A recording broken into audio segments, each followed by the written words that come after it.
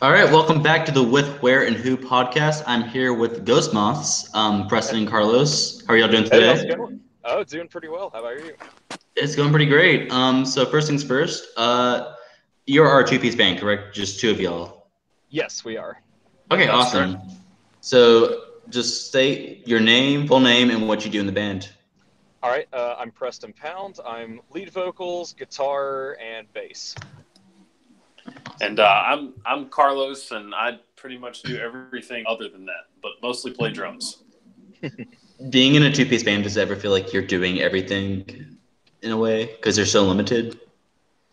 I think, in a way, yes, because I have kind of an odd setup where I end up attempting to kind of have guitar and bass register playing at the same time.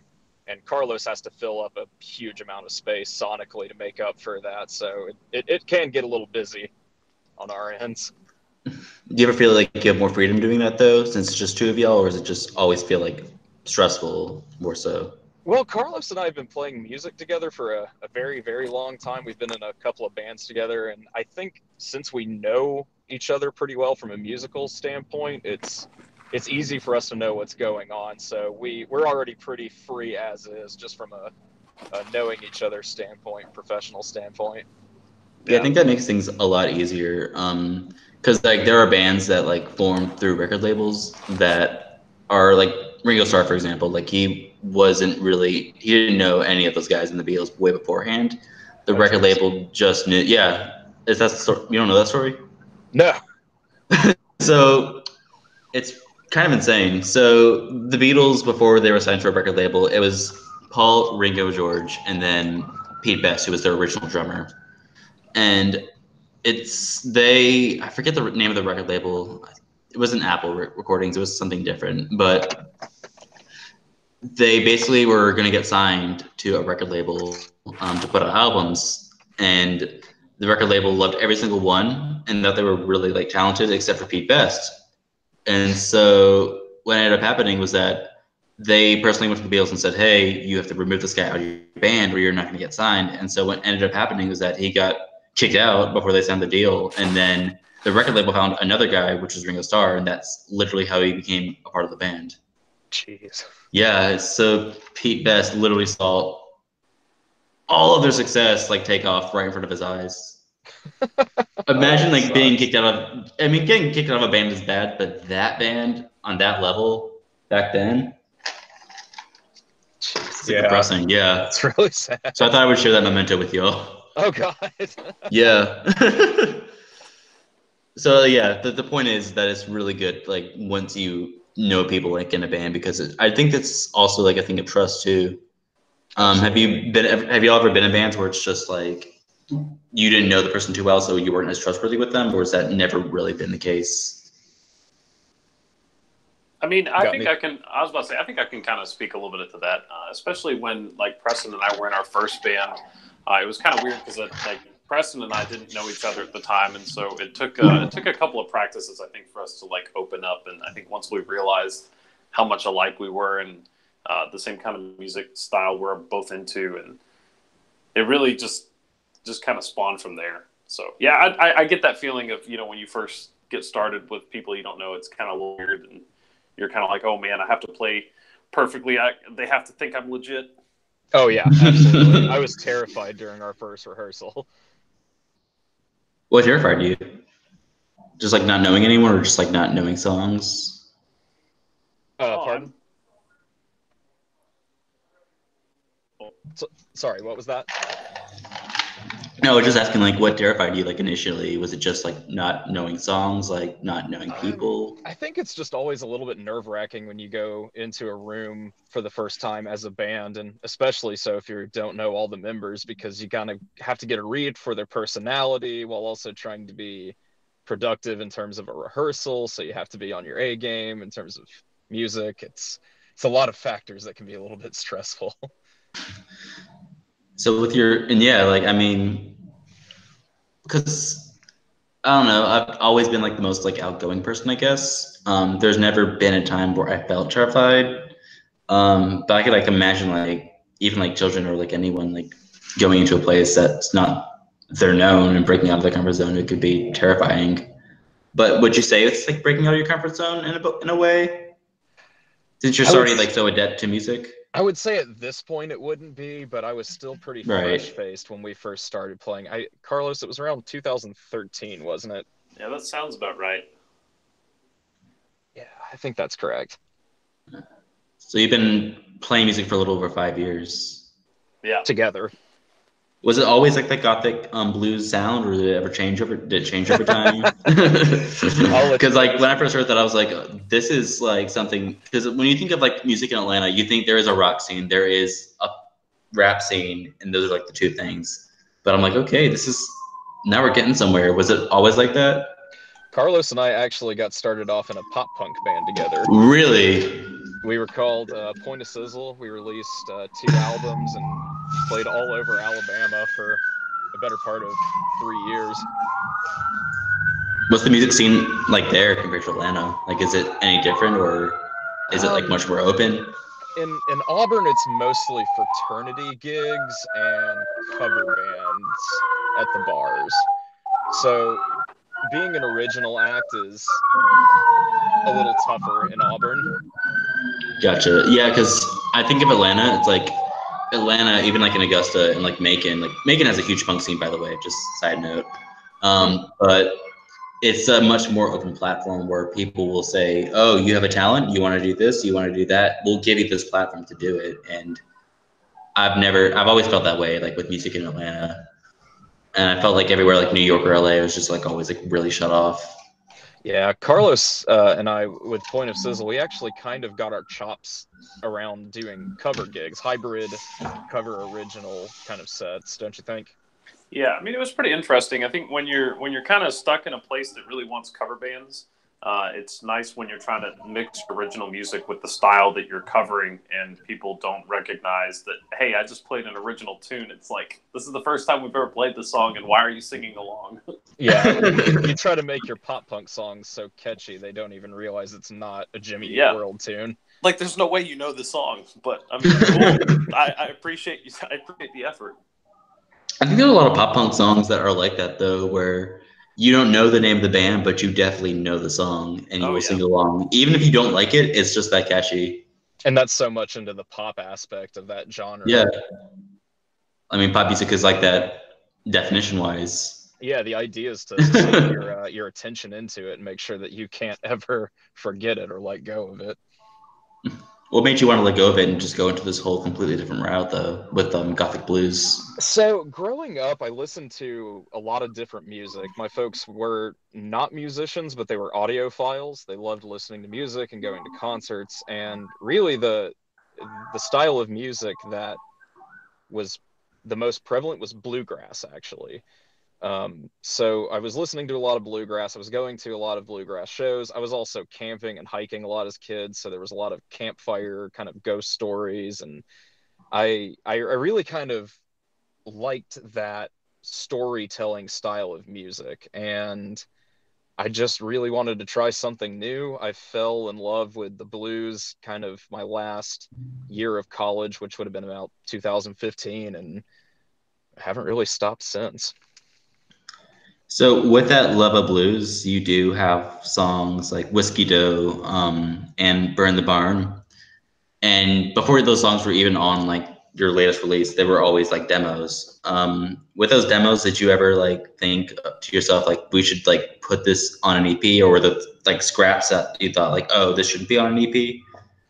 It's funny, those like staying in that format.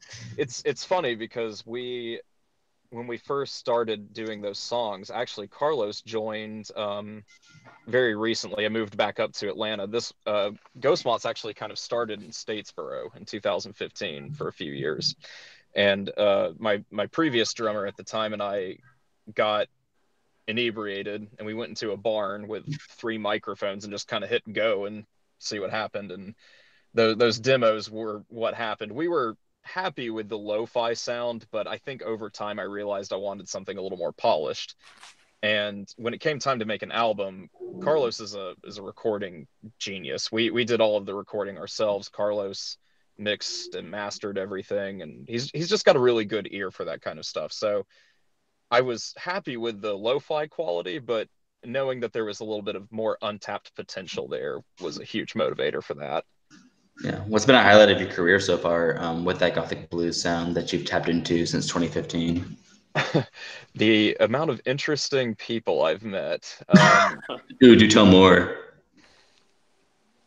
So it's a weird kind of music around here because we're not heavy enough to be a metal band, but we're too heavy to be a blues band. And Right. there are some pop elements in some of the songwriting, but we're not a pop band. And it's kind of weird how we sit in a Venn diagram, and you kind of get odd interest from mixed bags of all people that are interested in different kinds of music. So, like, is there ever been like a situation where you were playing a live show and people didn't expect what they were buying into because You of want to that? talk about Red Clay, Carlos? Yeah, I'm pretty sure we've had a couple gigs where you kind of show up and you look at the crowd and you can just say, man, they have no idea what's about to hit them right in the face. So, but then again, like it just kind of it makes it all the more exciting because you really you have no idea how they're going to react. Like they could absolutely love it or they could absolutely hate it, and I think that kind of adds to the excitement of you walk into a situation like that, you have no idea what's going to happen, and you're just like, hey, let's just rock and roll. We've definitely scared a few grandmothers. I just think it's so funny though, like when you're on that like pathway of like continually like, making music and playing live shows, and you're starting out early in your career, you never know like how your show's gonna go. Has there ever been like a time where you know like the best show and the worst show, and if so, what was the worst and best show? Worst show. If you want to tell, Oh you don't yeah, have to if you I don't have do no it. problems with that. I don't know, Carlos. What was our worst show? Is this for the whole career of us playing together? Yeah. Yeah. Oh man, let me tell you about Finnegan's. Oh, Finnegan's. Oh God, I blocked that out. Now, I tell you what, like it was a Wednesday night, and we were still in college, so we had class to be at the next morning. But our buddy was up in Huntsville, and he's like, "Hey, I've got a gig for us, and it's this like small little bar." And we figured, it's a Wednesday night. How bad could it really be? Well, we walk in there, and it's like the smokiest bar I've ever been in my whole life. So besides that, and spending plenty of time setting up and 4 hours of playing cover tunes to mostly the bartender, at the end of the night, it was just, well, it's 1 or 2 in the morning. Got to make a 4 hour drive back to Auburn and My God. be at class the next day. Never mind that our equipment all smelled like cigarette smoke for days afterwards. Yeah, it was one of those gigs where you just get home and you're like, I feel dead. I'm probably close to death, and now I have to go do a whole day, and it was just not worth it. But I mean, No. Oh well, we have a good story to tell from it. So Yeah, that's definitely here on this podcast, and maybe the grandmothers liked it too. So who knows? Maybe so.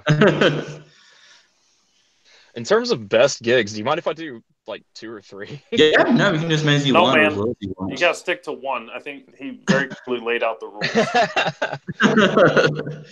I honestly think one of my favorite gigs that we've played collectively was when Carlos actually joined. It was our first show together. We went down back to Statesboro from Atlanta, and there was a music festival that took place in someone's house. It was like the house show to end all house shows. And the house was overflowing with people. And I love the intimacy of house shows because people are there and only there to listen to music. So it was a very attentive crowd that was really into what we were doing, and we had a lot of really good interactions with folks. Another notable one is actually a few weeks ago, I was down in Dothan playing at Feature Players Cabaret for another kind of gothic-y punk blues band, the Super Elevators, that were having their EP release, and that was just awesome to find another group that had similar styles of music and were kind of in the same hemisphere music-wise as we were. Well, now you're going to be opening up for Lincoln Durham soon at the Masquerade, so I was gonna put an asterisk on that. I can already tell that's gonna be a very memorable show. yeah, I was gonna say, like, cause have y'all ever performed or been to the Masquerade? We've actually played there when back in March maybe.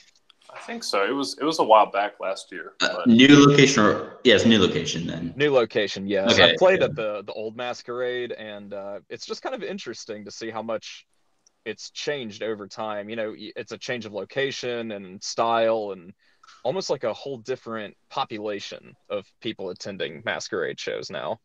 I know, because I remember, because I have stories from like my parents and even my friends' parents. Like my friends, the first day my friends' parents went on, they went to the Masquerade, but before it was even a concert venue, it was a pizza restaurant. It was, yeah. Yeah, My it was a aunt pizza tells me restaurant. stories of that. Then I think before it was a pizza restaurant, it was like a mill because there's always that like old mill that's in front of it Yeah, I that's not think they gone used to away. load drums in through like a lift, like an old like cotton elevator or something. That's so funny. That's That's I kind mean, of if that's funny. true, then that's awesome. I love the Um, Masquerade, but I don't necessarily miss the feeling up in heaven that you're going to fall through the oh no. floorboards. Well, when I was in that whole Masquerade, I was still in high school, so I never really realized it then. But now I think back, I'm like, because I'm much more aware of things now, and I'm always scared of like that happening. I've definitely jumped through my share of plywood stages before, so yeah, the fear is real. I love how like that's not like one of your worst shows. It was a great I feel show. like that'd be the worst thing happening, like plywood just going through your legs. I managed to go out pretty unscathed, so That's not too lucky. bad. Yes, very. Well, since I'm not a performer, I will tell you a story of my friend. He's a rapper called Wiley from Atlanta, and Mhm. you don't know him? No, I think I've seen posters or maybe posts around Facebook, but I haven't actually met them. Yeah, he was at South by Southwest. He's a really nice guy. Yeah. But he was performing in Texas a lot during that whole week, and he was telling the story back at the radio station. He was telling us um, this story of how he was performing in this bar, like you said, and it wasn't even like an actual bar with a stage. It had like a back area, and so he performed in the back area. Oh my gosh. Yeah, that's how it starts off, and so not even like an actual stage. Like so already, like people aren't even watching. To make matters worse, he went back in March, and that's when March Madness was going on, and so Oh everyone yeah. was like glued to the TV. And so I think he performed like one or two songs like out of the set, and like no one's paying attention. Everyone's just like watching March Madness, and he just like stops it and says, "Y'all want to watch the game?" And they were like, "Yeah." And so he just stopped the whole performance and watched the game with them. That's wow, that's ballsy. That's gutsy. I know, like if I was in that position, like I would understand like not wanting to perform because like I mean, I'm not in a band or I'm not an artist, so I don't know what that feeling is like when the audience isn't paying attention. Like, do you feel? No, I mean, not that you'd actually do it, but do you feel like you would say something if that were to happen, or would you just like cut the set short, or how does I that work think out? Yeah, I think reading the room is appropriate, and that might be cutting some slower tunes out and maybe trying to push your more energetic music there to see if you can grab anything and hold on to attention. Yeah, that can be frustrating, though. It can be very frustrating. I don't really know if I have a solid, plan A for something like that. I've always like because I've always like wondered that because like I've seen artists and that has happened where like the room doesn't feel good. Um, but yeah, I don't know. I guess it's just something that they go through and they just go with it. Honestly, I feel like Um, Carlos and I would just start doing pop punk covers as like a throwback to our olden days. then you'd have people singing along with you. Yeah, and then just immediately go back to Gothic blues just to really kind of like weird them out.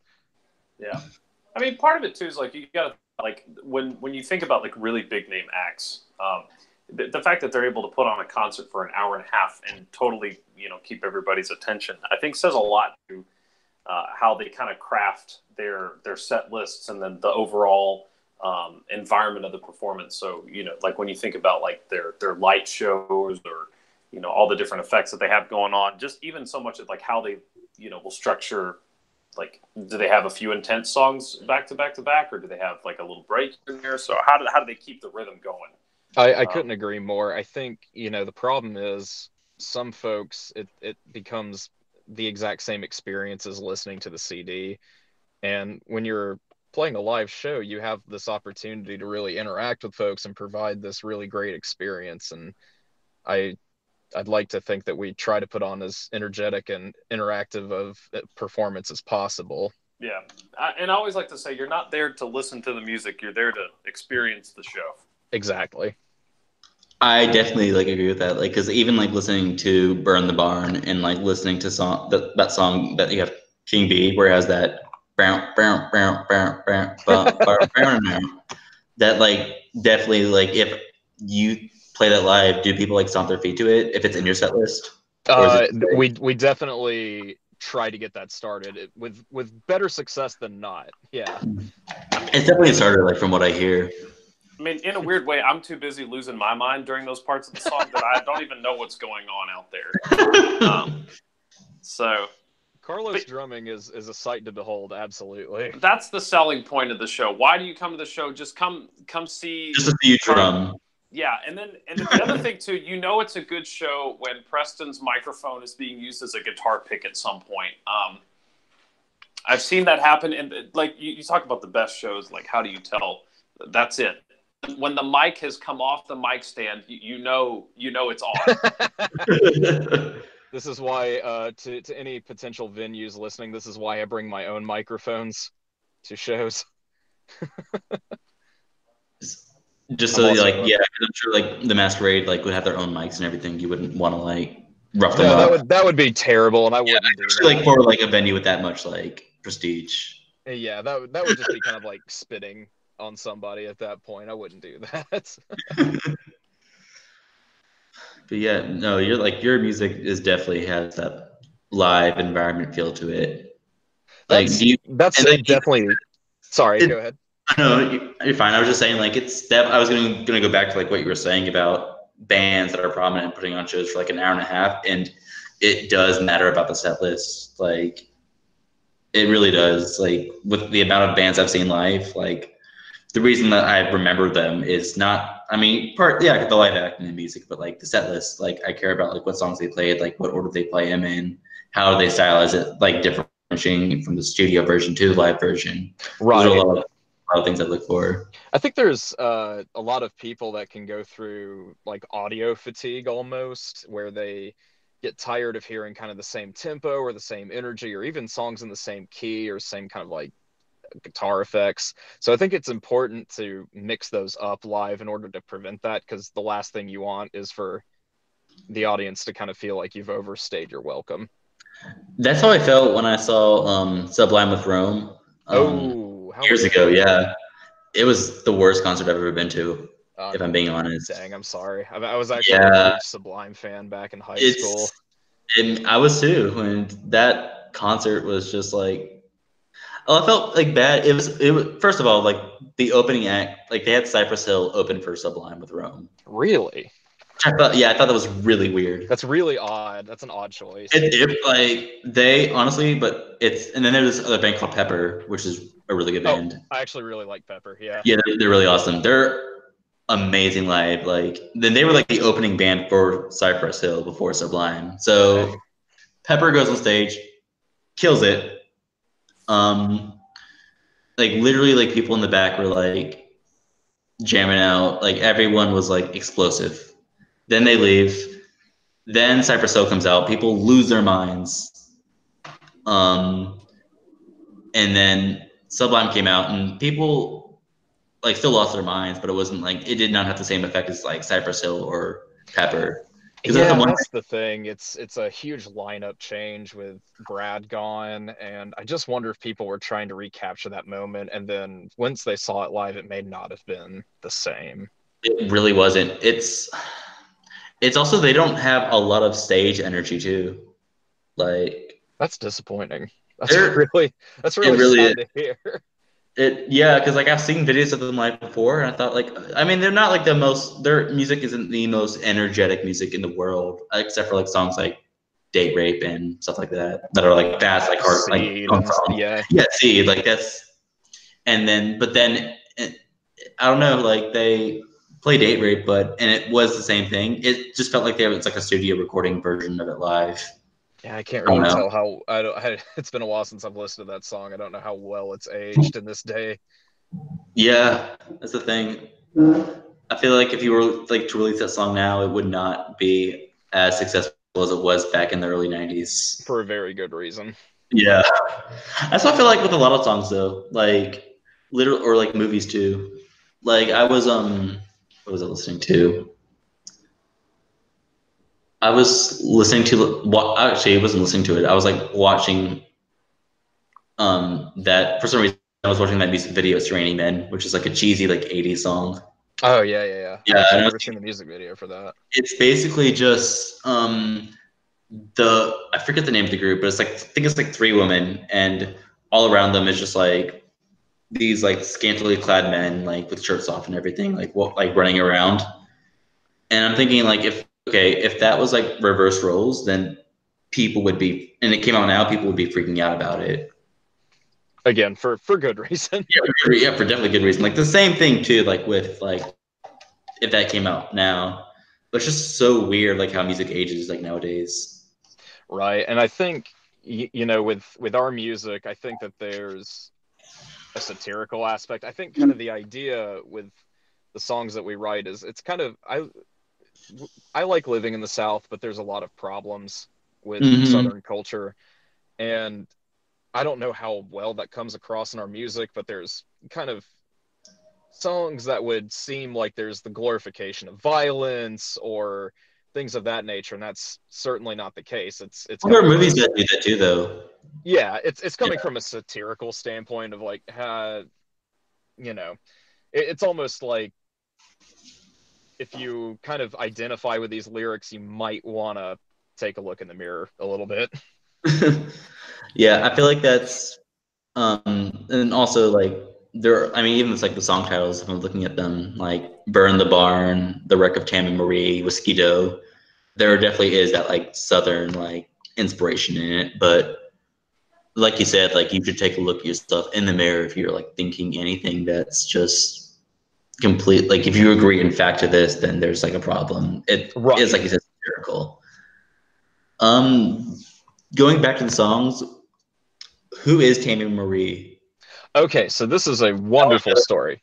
Yeah. Preston loves telling this one. Because like I'm looking at the tracks right now, and I'm like, okay, these are very like words within my lexicon, but like I looked up Tammy Marie because I'm thinking like, oh, this must have been like a famous person or like a place, but there's literally like nothing on there, so I need to know the answers. Well, for starters, it's a shrimp boat. I What? used to work down at Oh, it's Skidaway a shrimp boat. Island.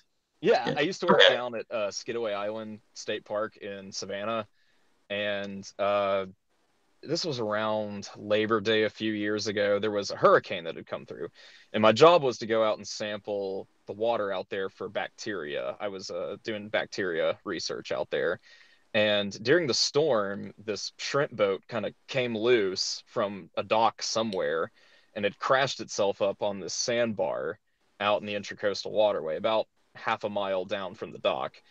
My friend Cade Bell and I, after drinking a lot, which is kind of what you do when you're stuck on an island in a hurricane, got the really, really smart idea to get out on some kayaks and try to board the shrimp boat and try to like I don't know what we were gonna do when we got up there. During a Uh, hurricane. Probably. So it's 4 a.m. There's a full moon out, so we can see, and we go out into the water on these kayaks. We got a lantern, and we're trying to figure out a way to bring a ladder on, but it's not going to work. We get about halfway across, about 500 yards away, or 250 yards away, and Cade, who's in the front of the kayak, turns around and says, "Hey, by the way, I don't know how to swim, so let's be careful." Luckily, we made it onto the boat without incident and back into the kayak and back onto the dock. But when you're pretty pretty impaired going out into dark water, fast moving current water, not the smartest idea we've ever had.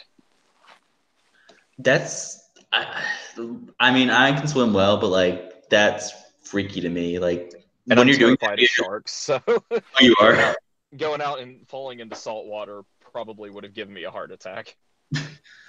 Do you like have you had any other like near death experiences like that? Like Hey Carlos, you remember that time we went urban exploring?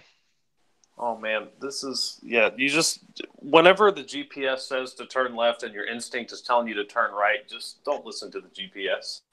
I think it was like late one night we were traveling from Columbus to Huntsville, and I'm pretty sure that like there was this we had taken a wrong turn and we were going down this like industrial road, and there was this plant up ahead, and you want to talk about in the middle of the night, the smokestacks like bellowing huge flames. It just looked like we were approaching the industrial complex of hell. And so at some point we ended up taking a left-hand turn down into a dead end, and by towing a trailer, I'm pretty sure it was one of those like, oh my gosh, like we're gonna get stuck here, we're gonna die, somebody's gonna come murder us. And here we are, just three dudes just traveling, just want to get to Huntsville so we can play a show the next morning. On a popped tire, I think, too. Oh yeah, that too, yeah. So but I mean, I don't know. That's a really dumb, time. And then we just, we laugh about it now, but like, I'm pretty sure we were freaking out. Like, where the hell are we? sure it was scary, How do we get back? Well, and I was even thinking of a different urban exploration near-death experience where we went into an abandoned school outside of like halfway between Macon and Savannah. And I don't know what we were thinking. We were just kind of like, we have time to kill. Let's go see what this is all about. And it's horrifying. There's, strange markings on the walls, on the chalkboards, and things strewn around. And we get to a back door, kind of in the back part of the school, and it won't open. And we've seen everything we need to see, and we start walking out. We hear that door open and something large and metallic slam out of it. So we actually hurtled our way through all the broken windows to get out of there lickety split, and almost left our friend James behind because he was too slow. Poor James. Poor James. I'm assuming he made it out right. He's fine. Oh, yeah. Yes. Relatively speaking. As the lyrics of the Tammy Marie say, it's a miracle we made it out at all. Oh yeah, absolutely. That's a joke, but yeah. That's story for a song. That's just always like freaky to me though, like abandoned buildings. Like I don't know. I want to explore one, and even like I myself will watch YouTube videos on abandoned buildings, but I watch it and I think I don't want to be there. Like I've driven past it before since then, and I even like myself, curiosity then. Yeah, at that point it's just thinking to myself, that was really stupid. There's this abandoned mansion that was owned by Bruce Lee, and when he died, it got transferred over to this guy who was, I think he was like in the Playboy or porn or like hustler industry. I forget what it was. Oh no, it wasn't that. It was Bruce Lee's mansion, and it got transferred over to this guy who used it as like a sex mansion pretty much for like people to come in and have sex and like book in and write stuff in. And there's this video of this guy like hopping over the fence, and it's really weird too because there's still like insignias from like when Bruce Lee lived there, half with like when that guy owned it. So, and there's like still clothes in there from that day and age. They've just and this is in Atlanta? No. This is like in LA or something. Oh, I was gonna say, holy cow. Yeah, like if that was in Atlanta, like I would go there like immediately and just like check it out. Yeah, Atlanta has some interesting buildings. They do. That's for sure. Have you there's actually one right across from me because I'm here at Georgia State right now in Atlanta, and I live right near Auburn Avenue. And Auburn Avenue is like one of the most historical streets in all of Georgia, even Atlanta. Yeah. And there's just this abandoned, I'm looking at it right now, so I'm sorry if I'm not looking at the camera, but there's an abandoned like church looking building that's just like been there forever and no one's ever gone into it. And literally yesterday, these guys like work for a work company like went in there and just did some renovations. So like that's just been unopened for a long time.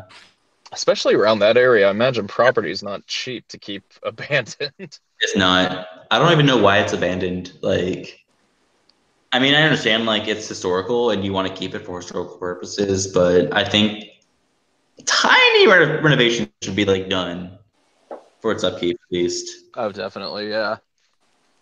And it's like crazy to me that they would like do like a high school abandoned. Like, how does that happen? Like, because they're government funded unless it was like a private school. Well, if the government funded it, I have a few answers for that then. Yeah, a couple of theories. Right. So like these personal stories you have of like these near death experiences and like what you're doing, as far as just living in the South, does that take? I'm assuming it takes a lot of heavy inspiration into your songs too. Extremely. I love the Southern Gothic literature style, primarily writers like Flannery O'Connor, William Faulkner, people like that. And so their kind of take on the South is interesting, where they seem to enjoy aspects of it, but again, have no problem calling it out when it's, not up to snuff. And I think I have a lot to take credit from for Flannery O'Connor and William Faulkner, because I kind of agree there are aspects of the South that I really like, and then there's a lot that I really don't. And then kind of taking it into a personal perspective can kind of get the message across. Like the song "The Waterfall" is actually about a relative of mine who was a moonshiner, and he actually broke off from a chain gang and decided, I'd rather not live the rest of my life on the run or in jail. So he had a shootout with local authorities and died. See, that's like a story you'd only hear in the South. Like, Exactly. if like in Midtown, Buckhead, like you just the worst you'd hear is like, oh, there was this threat, people left, and like that's it. But like Yeah. with the South, I feel like you have a much more stringent and contingency on like a climax to a story or like just who was there, what time, what, where, if, pretty much. Yeah. It's very, very Appalachia in origin. Was there ever like was there ever like an origin story that you thought of and you wanted to put it into a song but wound up not doing it just for like it would make the South look bad or just anything like that? I haven't really found anything that wouldn't be good material for a song. Like I would say there's nothing that can't be talked about, especially if it's something that we can do a lot better about. Gotcha. Yeah, because I don't know. I feel like there are sometimes when an artist would see something like from their past and want to put it into a song, and then they do it, and then they instantly regret it. Well, 'Cause I almost had that case with Whiskey Doe, because I was in a very abusive relationship. I was the recipient, not the instigator of that. And I was trying to get out of it. It was one of those situations where it just wasn't good at all for my physical being or emotional at all. Like I still have physical and emotional scars from that. But the day I was actually going to break up with her, she broke her femur in a car accident, and her family just kind of dumped her on my doorstep, and I ended up taking care of her for 7 months, all the while still being abused and like having to wait on this person hand and foot. And Whiskey Doe kind of came out of it. Whiskey Doe was actually her tag at the hospital, because she didn't have insurance or a license on her at the time of the accident, because she was a pedestrian. And so, it was like a John Doe, Jane Doe situation. She was right. the 20 something whatever person that was a Jane Doe that day. So they went by military alphabet and was designated Whiskey Doe. But yeah, it was kind of a very entrapped feeling for the longest time, because you've already made your mind up to get out of this terrible situation that you already are still kind of reeling and raw from, and then you're stuck there for a lot longer. Do you think for things you've gone through like that, being in an abusive relationship, would you consider like writing more songs about that, or I just like kind of shoving it and like taking it out, like and releasing that stress, or even I therapy in another way? I have gone through therapy, and it's been very effective. I think that there may be just a little bit more story wise to tell, but other than that, I think you know, there's there's a lot more stories to tell. So it's not necessarily good to stay on the same subject for too long. Gotcha. Because when I always think of that, I always just think of like Eminem with the way he was raised and like how his early songs were, and then now he's been in recovery, and for the most part, you don't even see like or don't even like hear any of those themes on a song about how he grew up like poor or how abusive his mom was, or you never hear of anything like that at all. Right. The music changes with the artist. And I think, you know, as you go through different life experiences, you have different things that speak to you. Because like you just said, you graduated college, like 2015, like you graduated college, right? Mm-hmm. And are you still working in that field of, apart from being in the band, are you still like working in the field of microbiology and research and all that? Yes, I am. Where do you want to take it? I work for a federal office in Atlanta, and that's kind of where I intend on staying. Gotcha. So do you think, are you planning on moving to Atlanta? Oh, I live in Atlanta. Oh, okay. Gotcha. What part? Buckhead. Oh, okay. So do you Soon think to be like you're, Smyrna. oh, all right. So do you think like with your origins coming from the South, do you think your songs would change over time, where your location's based, or do you think you still have those like Southern roots, and why? Oh man, that is a very good question. It's a very good question. I think it's hard to lose the kind of small town charm from my life, and especially with how much I go back up into the mountains and go hiking and camping and up to the lake, and you know, getting back in touch with that. But also it's nice to be in Atlanta around a lot more progressively minded individuals. So I'm sure that that'll have an effect on my songwriting, but I'd like to think that at its core it'll still be what it is. Yeah, I think it's always really great when an artist goes somewhere else, but they still like retain that core in them. Are there any artists that you look up to in that way or that inspire you? Carlos, do you have any migrant musicians? I mean, not really. I like when I think about music. Like, I think at some point, once you become an artist, you know, your influences from other people start to diminish over time. Like, yeah, we all listen to our favorite musicians, but once you start exploring, like, what is your style, then like instead of listening for external inspiration, I think you start looking for like internal inspiration. Like, what is the music that's coming from inside of me? Like, what and how do I get that out and put it on paper? You know, what are the words? What is the music? What is the arrangement? And I don't know.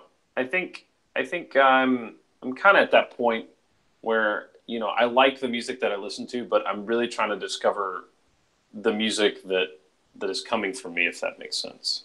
Right. I think when we started doing the Ghost Moths thing, there was a lot of inspiration from acts like Royal Blood, the Black Keys, the White Stripes, Rain Wolf, things of that nature.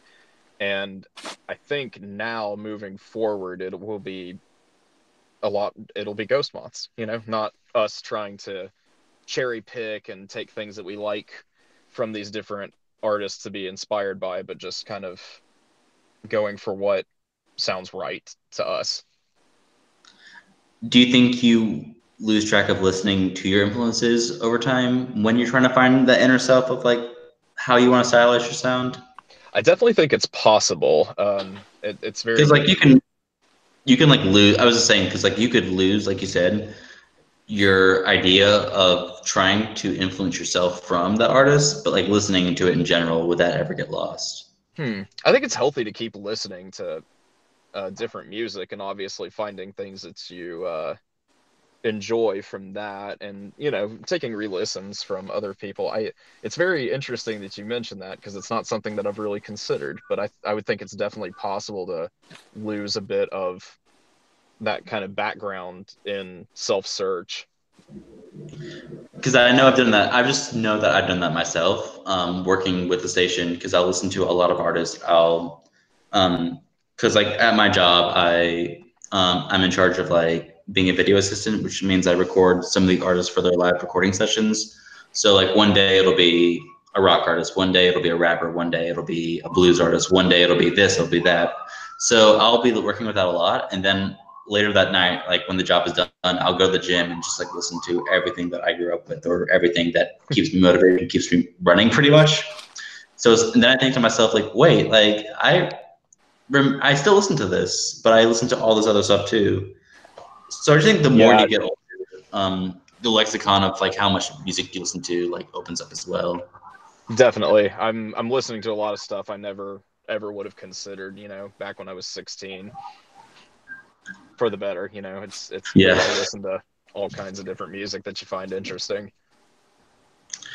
I remember like being in high school and like freshman year, the only things I would listen to are like Led Zeppelin, Metallica, and like just bands like on that same spectrum.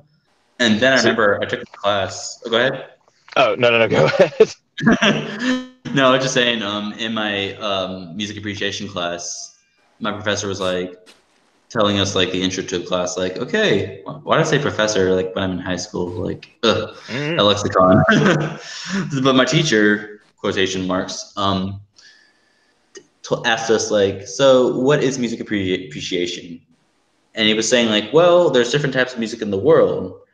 So like, for example, I don't like world music too much. It's not my favorite thing in the world. I don't want to listen to it too much, but I can appreciate like how that's put together. And then that pretty much molded my way of like saying, oh, I can listen to things like Radiohead. I can listen to Kanye West. I can listen to like, I don't know, like NSYNC even, and like be much more appreciative of it now than I was way back when I was in high school. Yeah, and you don't have to necessarily like the entire discography. You don't. No, not at all. Lord knows I'm not a huge fan of certain Blink-182 albums, but I really do enjoy that band. See, the thing with me is that for that band is that I like Blink-182 without Tom DeLonge. It's not popular. You like the Matt Skiba? Yeah, not really. I mean, I like Tom DeLonge when he's not singing. Yeah. Like, I think he's a good like. +44 then maybe. Yeah, I was more into that. Like, I wish they would release more music, but obviously it's not going to happen anymore. Yeah. I don't know. Carlos, is there a Yellow Card album or track or two that you dislike? Man, that's such a hard question. I mean, in a weird way, like Yellow Card's probably like one of my favorite bands of all time, right? And it's really weird because their very first album, their like lead singer wasn't even there, so it's kind of hard to say like was it even really the band. It's always really hard when like bands will change lead singers because at that point it's so hard to try to preserve that same style and have some continuity there. Whereas, I mean, essentially, if you play an instrument, then the instrument is the voice. It's not the person playing it, if that makes sense. It does. I definitely see to some degree. But like, and then there's other things though, like too, like when it comes to like style changes. I know. I mean, I'm really showing my here. Fall Out Boy. Their old stuff, like as growing up, that was what I grew up to. And then, when they took their hiatus and then they came back with Save Rock and Roll, I was like, what is this? And I hated it at first. I was like, this is not Fall Out Boy. But kind of coming back to it, like a few years later, I started listening to it. I started giving it like an honest listen, and it was different. But it really started to grow on me, and I think now that some of the songs from their later albums have become some of my favorites to listen to. So I don't know, like it's a weird thing. Sometimes what you like now is not what you're going to like later, and Well, and you can't expect bands to make the same album over and over again. I absolutely do. I think if you're going to put out a record, it's going to sound the same every time. I have unrealistic expectations. Then you probably hate Radiohead then, if that's the case. I'm just kidding. Who's Radiohead? I'm just kidding. These are all really good jokes. It looks like people are gonna like find our Facebook page and tear us a new one now. That's right. How dare you disagree with me? Blah blah blah. But I don't know. I guess like it depends like how a band changes their sound in a way too. Yeah, and like if you do it for because you could do it for like increasing your commercial success, or you could do it as just like your like artistic boundaries. Yeah, so I think with certain ones like the Red Hot Chili Peppers, I mean, think about how many like stylistic changes they've gone through from Mhm. you know the self-titled album all the way to the most recent one, and I think it's just a sign of age. Yeah. Uh, they're maturing as people. Well, maturing as much as Flea can, but maturing as people do, and taking a more laid back approach to music as opposed to their old speed taking days. Flea is like one of those interesting people to me in music because you'll see like bands like mature over time, like obviously like they're not like wearing like penis or cock socks, right? Like as they did like way back in the day because Right. they have like families and kids. But for me, Flea, and even Flea's not doing it too, but like Flea's always like one of those people who will still have like the immaturity of like a teenager and some guy in his 20s, but he's also like a very smart, mature person as well. And he's It's able to funny balance how that things works. too. He definitely didn't lose the child in him, and that can No, be a little bit commendable. it really is. Because I remember I was watching this documentary on I forget it's called F is for Father, and it's about punk rock musicians talking about like how fathers would change them. And I remember they interviewed Flea, even though he's not punk rock, but he was like from the same area as all those musicians, and he grew up with Yeah, them. So he was included. They were talking. He was talking about like, yeah, like I'm still the same person as I was, like almost the same person as I was way back when. But like having a daughter like changed my life forever, and like he was like tearing up, like crying about it. dang, And yeah. yeah, like it's show, and like I could not see like a 20-year-old or like an 18-year-old like doing that. So I think there is like a maturity in him, but he's really has this gift of like balancing it out with how he was back then and making it not seem obnoxious. Yeah, sometimes you just gotta let loose still. Yeah, like I mean, all those guys like are like, I mean, Anthony and Flea are the Chili Peppers, but like also too like the like Chad, like the drummer, is basically grown up like in the midst of their like success. Absolutely. And I think also too, like John Frusciante, I think that's he like left for a little bit because they were successful and he didn't know what to do with himself. God, I do like that album without him though, the one with Dave Navarro on Yeah, hi-hat. he was a good. If you were to replace them, I think he was like a really good fit too. Because Airplane's a great song. I was one of those people that was really into funk metal back in the day. I was one of those kind of people. So I was all down for the heavier sound that Navarro brought to it. But yeah, I mean, there's so many bands that change over the time, and I think it would be unrealistic for people to expect them not to. I always think of Henry Rollins as well. Oh yeah, I mean, Yeah, Lord knows whatever we release next is probably going to sound completely different from Burn the Barn.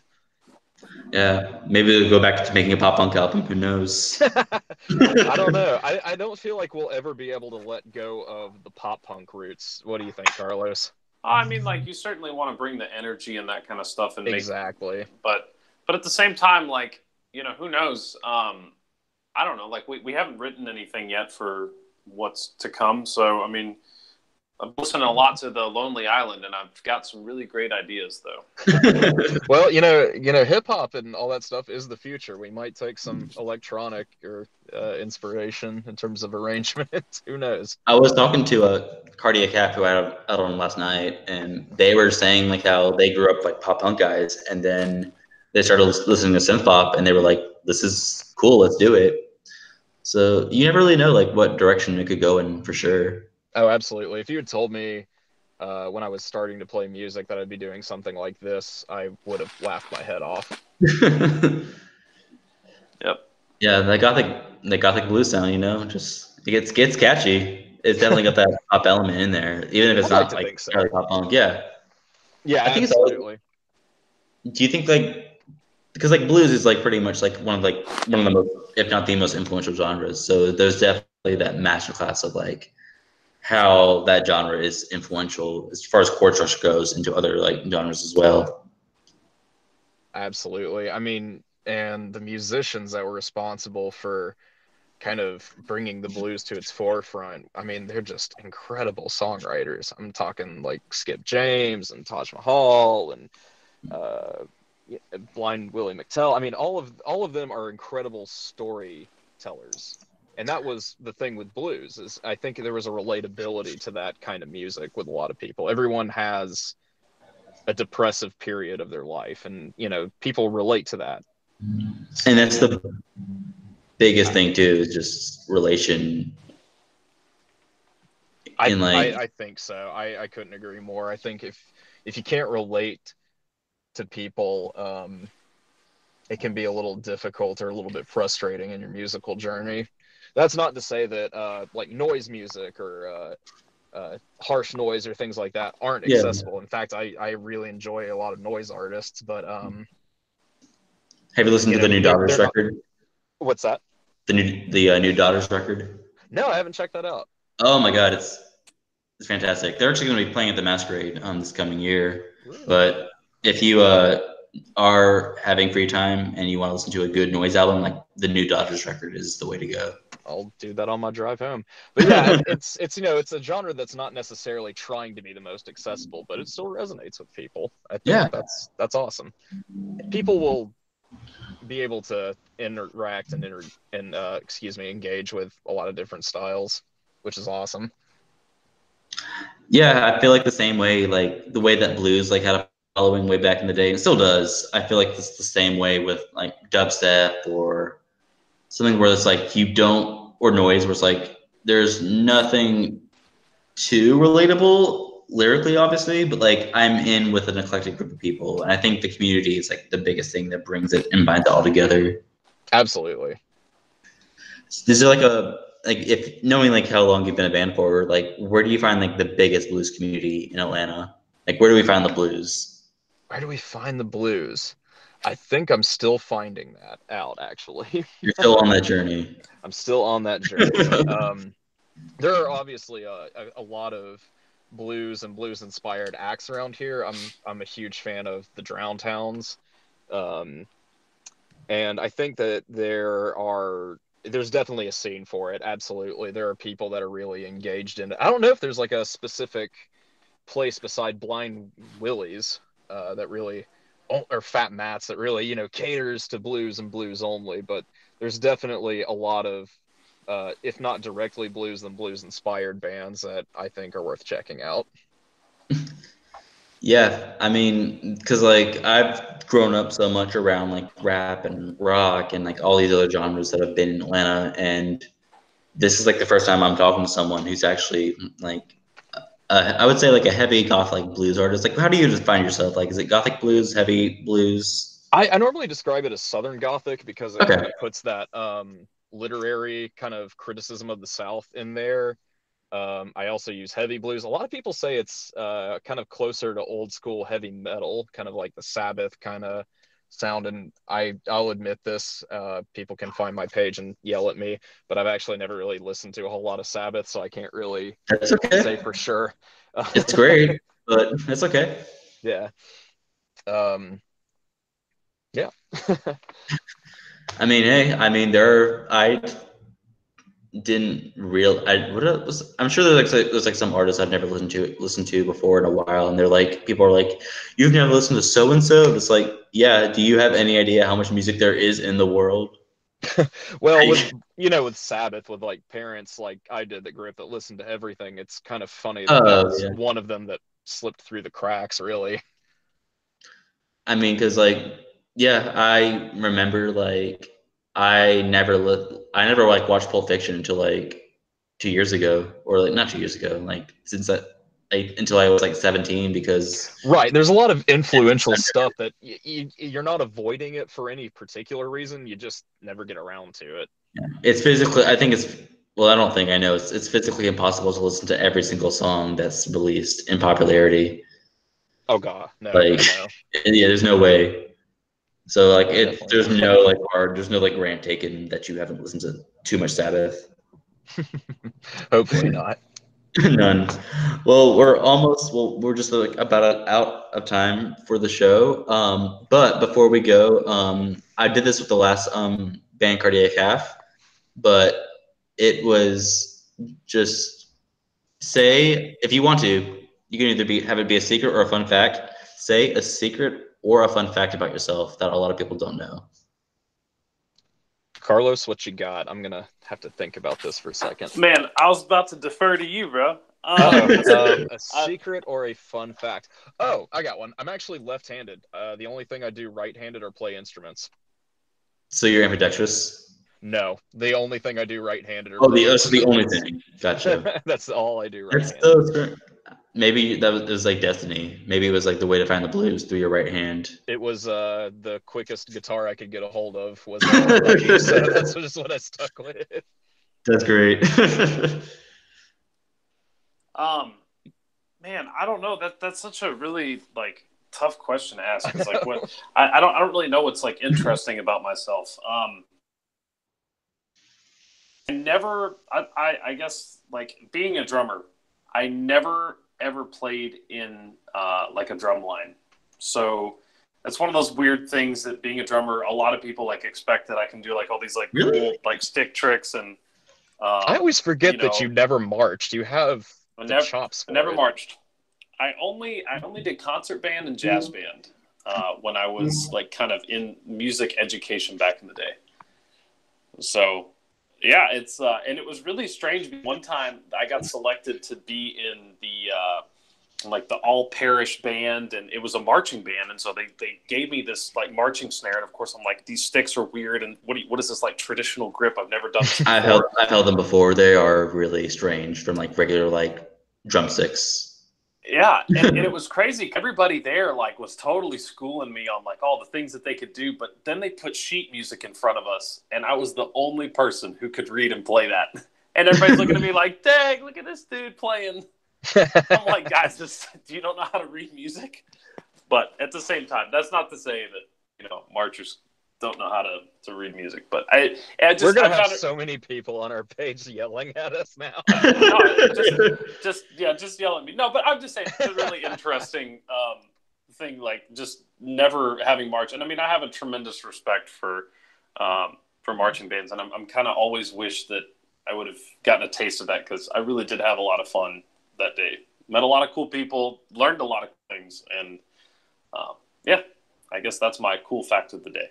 Awesome. Do y'all have any, forgot to ask this before, but do y'all have any upcoming shows in the near future? Because I know the one with Lincoln Durham's coming up. But... that's definitely the most exciting one. We're really excited because the last time Lincoln came into town, he was at Vinyl, I believe. I was there, and I just kind of like said to myself, the next time he comes into town, I want to play with him. And luckily it worked out that way. We have a couple of smaller house shows throughout this month and next month that you can find as we update them on our Facebook page or Instagram.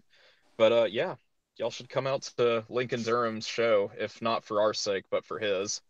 And I'll link those as well on my page as well, and get your page on there too, so people know about this. Thanks, man. Sounds good. Yeah, absolutely. So once again, this has been the With Where and Who podcast with Ghost Moss. Thank you all so much for listening, and we are tuning out.